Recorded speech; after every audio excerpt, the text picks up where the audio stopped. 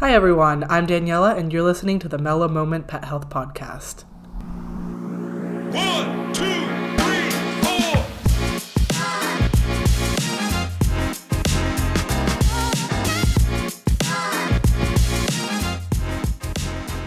4. In today's episode, I talked to Tori Mystic about how she turned her passion for pets into a career and how you can too. Listen to Tori's tips about following your dreams in the pet industry, learn about the good, the bad, the ugly, and the furry, and most importantly, hear her distilled insights from Wear, Wag, Repeat.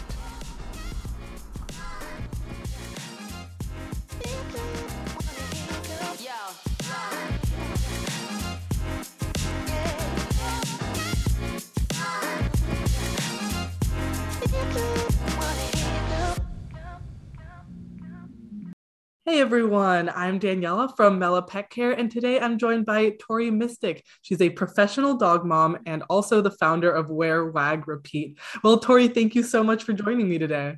Thanks for having me, Daniela. Yeah, this is going to be so exciting. So to start off, would you like to introduce yourself and give some personal background to the listeners? Yeah, sure. So my name is Tori Mystic. I am the founder of a dog mom blog called Wear, Wag, Repeat that I've had for more than 9 years. So I've been blogging about dogs for a long time. And for the past 5 years, I've also been a podcaster. I have a show by the same name, Wear, Wag, Repeat, where I interview women in the pet industry. So my whole brand is kind of about supporting women who love pets, either as pet parents or petpreneurs. And myself, I have 2 chocolate labs who are 10 years old, named Bert and Lucy. Yeah, that's so fantastic. And I love that because, as a fellow pet health podcaster, I can tell you that this doesn't feel like work. This is so fun. This is amazing. And so I'm really just curious about your introduction into the pet world and how you decided that you kind of wanted a change and you wanted to just start this. Yeah, no, I totally agree. My podcast has always been one of my favorite things. Like when I started doing that about 5 years ago, I just was like, this is so fantastic. I can talk with people, and get like in-depth conversations, not just chit chat, and talk to people all over the world who share this love of pets. So it is really fun. It doesn't feel like work. But let's see, like back in the day, we go back in time. I used to be a social media consultant here in Pittsburgh for small businesses here.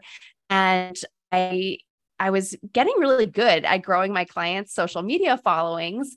And one day I was like, why don't I like do this like for myself? Why am I not like building up my own social media? And I had this little hobby blog called Wear, Wag, Repeat, where I just was posting lifestyle stuff. I had my dog Lola at the time, and I was getting Lucy as a puppy. And I was just sharing like outfit photos. My dogs were in the photos with me. It was not a dog blog at all.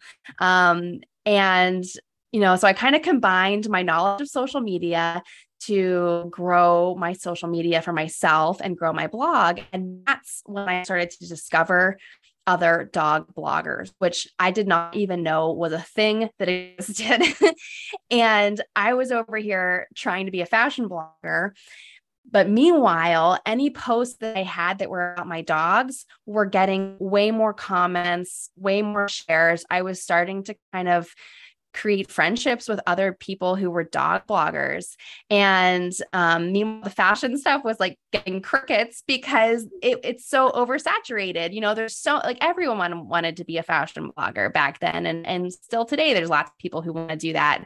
But the dog world was kind of like smaller community, everyone really friendly. And that's the rest is history. I guess you could say, like, it's because dog people are so cool and friendly that that's how I ended up going this direction.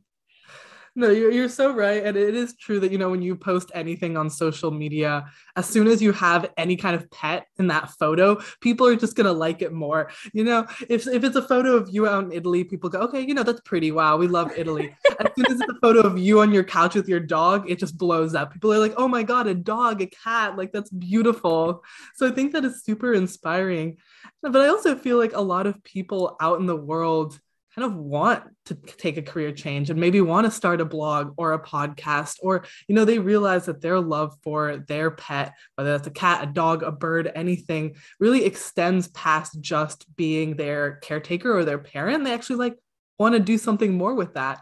But it can also be very scary. And so what do you think what are some tips just for those people who are trying to start something pet related?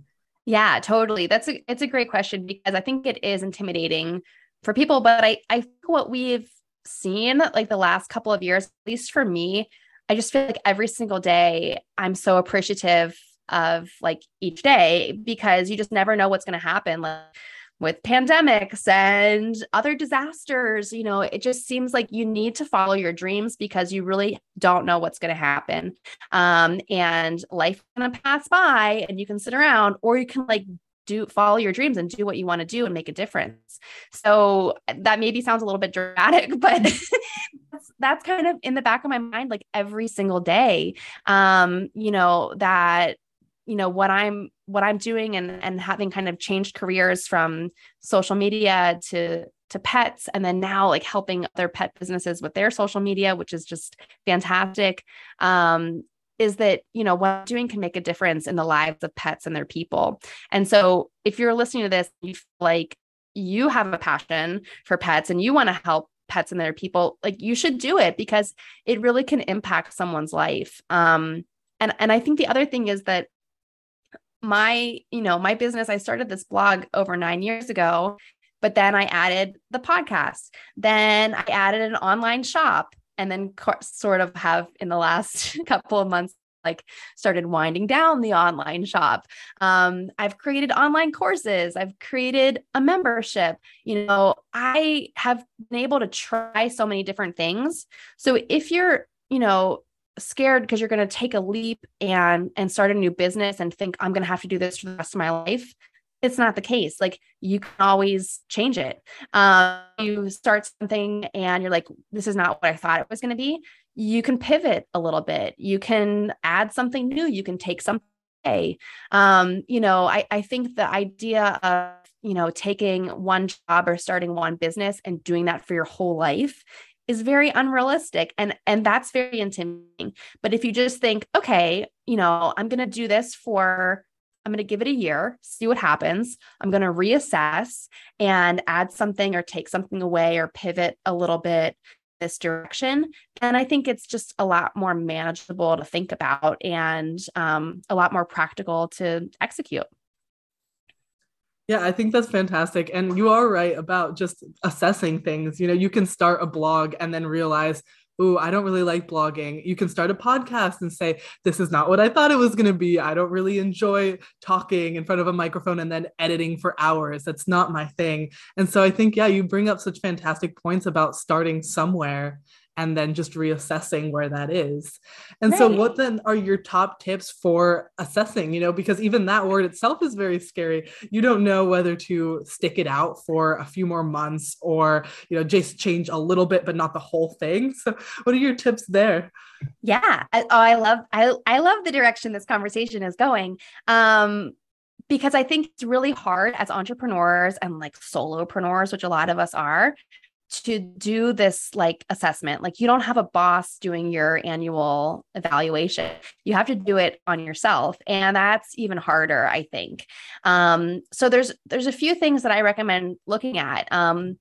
Not every area of your business needs to fulfill every need. So for me, I have certain things in my business that make me really happy, that I just have a huge passion behind. And then they might not make any money. So I have other things that are more profitable and bring in more income. And I'm still passionate about them, but they're not like that spark that's waking me up every day. So you kind of need to look at all the different elements of your business and be like, okay, well, this thing is helping people, or it's making me really happy, or it's making me money. And you can't keep running a business not making any money. So that is an important one to look at in your assessment. But don't overlook the things that make you happy, because, if you're thinking about quitting your day job and starting a business based around pets, you're probably doing that because you love pets so much. So if you take out all the happiness parts, because they're not profitable, then, you're going to lose the passion for the business, and you're probably going to want to throw in a towel eventually. So it's really important that you still have elements that bring you joy, as well as elements that bring you money. No, you're right. That's such an important consideration, is that at the end of the day, if this is your business, it would be nice to be financially stable. And especially if you're somebody who loves dogs as much, or cats as much as we do, you want to have the money even to support them. It's just kind of like thinking of in terms of being a parent, and you say, okay, well, I love this, but this means that, I can't buy the food that I want to buy for my dog or cat this month. And so, for a lot of us, it is thinking in terms of how can we best support our furry friends and our children. Yeah, exactly. And you also have to think, like, I think a lot of people in the pet industry, we have such big hearts and so much compassion for our customers that you want to give someone a discount, or you want to, price something so it's really cheap so everyone can have it. But if you're not making money in your business is going to shut down, and it's not going to be able to help anyone. So you kind of need to have that balance of helping people and also making money. Yeah, you're right about that too. We definitely struggle with that a lot in our business, where it's like, oh, these people have a rescue for, senior cats. That's beautiful. Let's give them everything for free. Or like, oh, these people, this relief veterinarian who works 80 hours a week. Oh, we have to give them free things. There's a lot of compassion. It's hard. Yeah. And we're in this space because we all have such big hearts for the pets, but you just have to kind of remember that you won't be able to help them if your business goes under. Right. And so now I'd love to just hear what your biggest challenges have been throughout this journey, even throughout the last 9 years. Just, obviously you have persisted and you have grown this wonderful brand and you're doing such amazing things, but from kind of behind the scenes, what were some things that just were hard, difficult to overcome?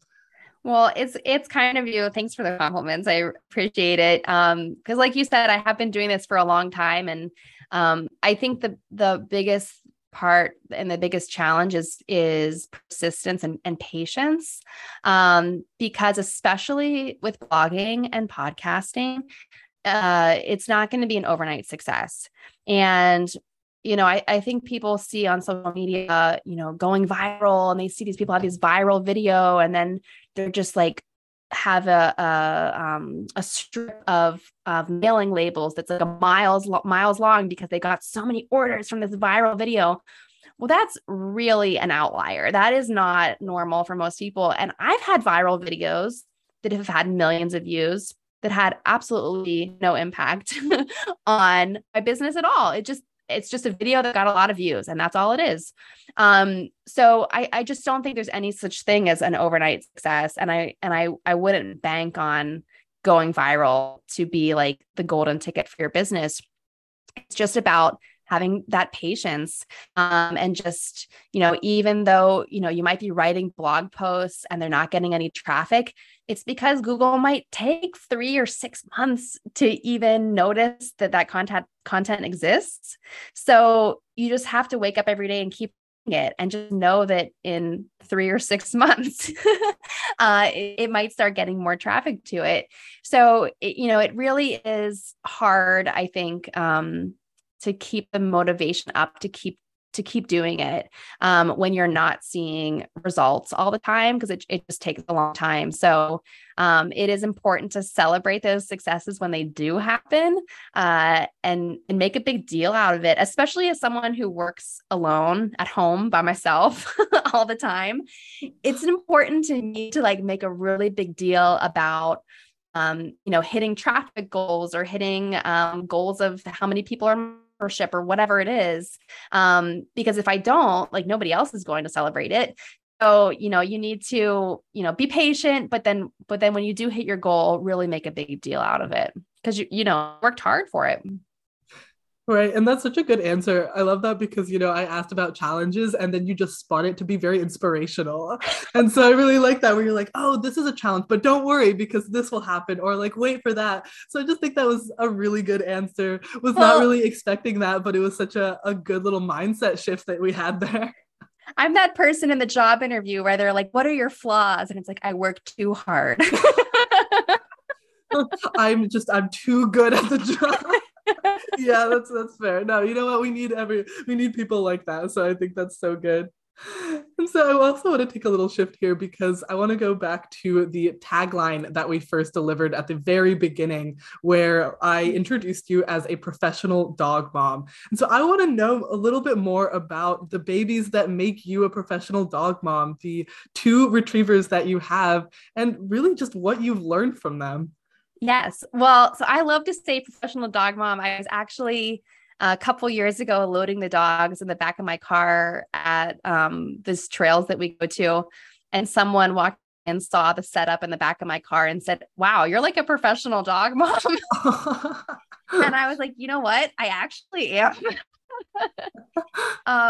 So I love that title, and my dogs really are the reason why I do everything that I do. So I have 2 labs, Bert and Lucy, and Lucy I've had since she was a puppy. I got her when she was like 8 weeks old, and she's wonderful. She's an English lab, and we do all kinds of things together. She loves the water. So we learned how to do stand-up paddleboarding together, and we love doing that. She also is very, empathetic, I guess. And so we got her certified as a therapy dog and get to volunteer together and do that. So we do all kinds of things. She also loves learning tricks. Even at 10 years old, she's learning new tricks and stuff. So I love her. She's awesome. And about 4 years ago, I think, I came across a profile on Pet Finder of another chocolate lab named Bert. And as like typical with a lot of those online profiles, it was like one blurry photo and a very, very short description that just said that he was special needs. And that's all I really knew about him. And for some reason, that blurry photo caught my eye, and I called to learn more about him. And I learned he'd been in a shelter for over a year. And he was just one of those less adoptable dogs, or qualities that make dogs less adoptable. They are, being large, being old, being dark color, and being special needs. And Bert was all 4 of those things. Oh. So that's just kind of why I guess he ended up being in the shelter for a long time, because he does have to take meds every day. But I knew as a professional dog mom and a blogger and a podcaster that I would have access to interview experts on his condition, which he has epilepsy. I could provide him with great care. I'm home all the time. I just felt like it was the perfect fit. And so I had to take Lucy out there and introduce them to each other, and they hit it off. And now Bert's part of our family, and he's a wonderful dog. I can't believe so many people passed him up for a year because he's a wonderful dog. And his hobby, because Lucy has all her hobbies, Bert's hobby that we've gotten into is a dog sport called barn hunt, which is like a scent work sport. So he has an amazing nose, and he's really good at scent work. Oh, that's fantastic. And I love that. I'm so glad that you were able to adopt him because if he had all these qualities, that means that nobody else wanted him. And so I'm so glad that you got him That's how I felt. I was like, if not me, who? Like, who's going to rescue him? Yeah. Yeah, I kind of wish I could see them in the back of your Zoom shot. I think that would be such a good addition. I was like looking in the back. I was like, I think I see a pillow of them. Unfortunately, Bert's back there. He's back there. You can kind of see his head, like that's him sleeping right there. Yeah, I see a chocolate blob there. There we go. Wonderful. It's like, God, one of the 2 has to make an appearance here. We're talking about them. We're like praising them here. So now we're actually at the perfect time for you to answer our Mala signature question. Now, this is something that every guest has gotten to answer just because it leads to such a wide array of different answers and perspectives. And so I personally love it. And so you coming from this really fantastic background with these beautiful pets and, this wonderful life that you've created, what does pet health and wellness mean to you in today's day and age? I love this question. And I have an answer that might be like a little bit different. I guess I like to be different with my answers. That's great. But I think that pet health, and just in the work that I've been doing recently, and blog posts I've been writing and people I've been talking to, I think that today and in the future, kind of the focus is on, or part of the focus can be on pet mental health. I think we talk about people mental health more so in the last couple of years than ever before. But for our pets as well, and just, educating people more about positive reinforcement training and how much more effective that is than other more aversive approaches. I think that, when we talk about that, you have to kind of acknowledge pets mental well-being, and how you're making them feel and making them feel safe, and loved, and like they're having fun, because our dogs, they just find so much joy in the moment, and they're so good at living in the moment. A lot of people think of their pets as like their therapist. They're like there's like the pillow that says therapist has fur and four legs. Yeah. But it's like, you kind of have to also, if your pet's making you feel so good emotionally, you need to make sure that your pet is also feeling good emotionally. And then it's not all just like a one-way thing. So, I love to find kind of what my pets love to do. So like for Lucy, she loves the water more than anything in the world. So every chance I can to, help her go swimming, I do that. And Bert loves, finding things with his nose. So, we found a hobby that embraces that, and it also keeps them active, and both stand-up paddleboarding and barn hunt are both really senior dog friendly sports to do, because they're not super hard on the joints and they're not super active. Mm-hmm. So I think kind of thinking about what would make your dog happy and what can they do until their golden years, and just kind of, focusing on that. I think that's something that people need to think about too. Yeah, no, I think that's such a fantastic answer. And it is very interesting because, I've had this podcast for over a year. And so the first, I would say, 50 times that I asked this question, it was a lot about the physical wellness, or, how can our dogs help our mental health? And so it was kind of this very different focus. And it's actually very funny because recently, and I would say in the last like 5 or so episodes, I've had so many people say the same thing as you, where it's just like, no, we have to take care of their mental health now. And so I love that, because I think that we're kind of bringing awareness to this finally. And it took a while. And, we all know that the pet health industry is a lot further back than the human health industry. And so we're getting there very slowly, but now we're finally starting to notice things like our pet's actual mental well-being, which is so important. And so I think that's just such a fantastic answer. This is so cool. Well, I'm so happy that this is like a trend, that you're seeing more people thinking about. That's awesome. Yeah, I love it. And so as we wrap up this unfortunately very short episode, I know that every listener out there just wants to get involved. And so how can they keep up to date with what you're doing and what Wear Wag Repeat is up to? Yeah, please come check out my website. It is wearwagrepeat.com.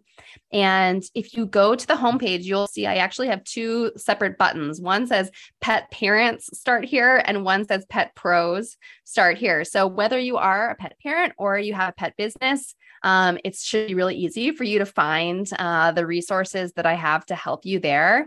And please feel free to reach out to me with any questions or comments. I also just like when people send me pictures of their pets. So you can just send me an email with a picture of your pet, and I would be very happy about that. All right. Well, that's fantastic. And hopefully everybody will shut off this episode right now and then go over to your website. Thank you. Thank you so much for joining me today. It's been a great chat. Yeah, this has been so fun. It went by so fast, but it was really awesome to talk to you.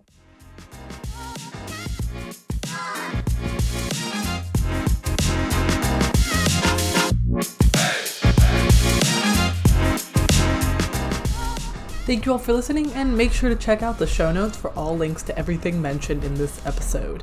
Head over to www.mela.ai to learn more about what's happening over here at Mela Pet Care and for more ways to keep your pet healthy and happy. And finally, don't forget to check out the Mela Moment Pet Health Podcast on LinkedIn and Instagram.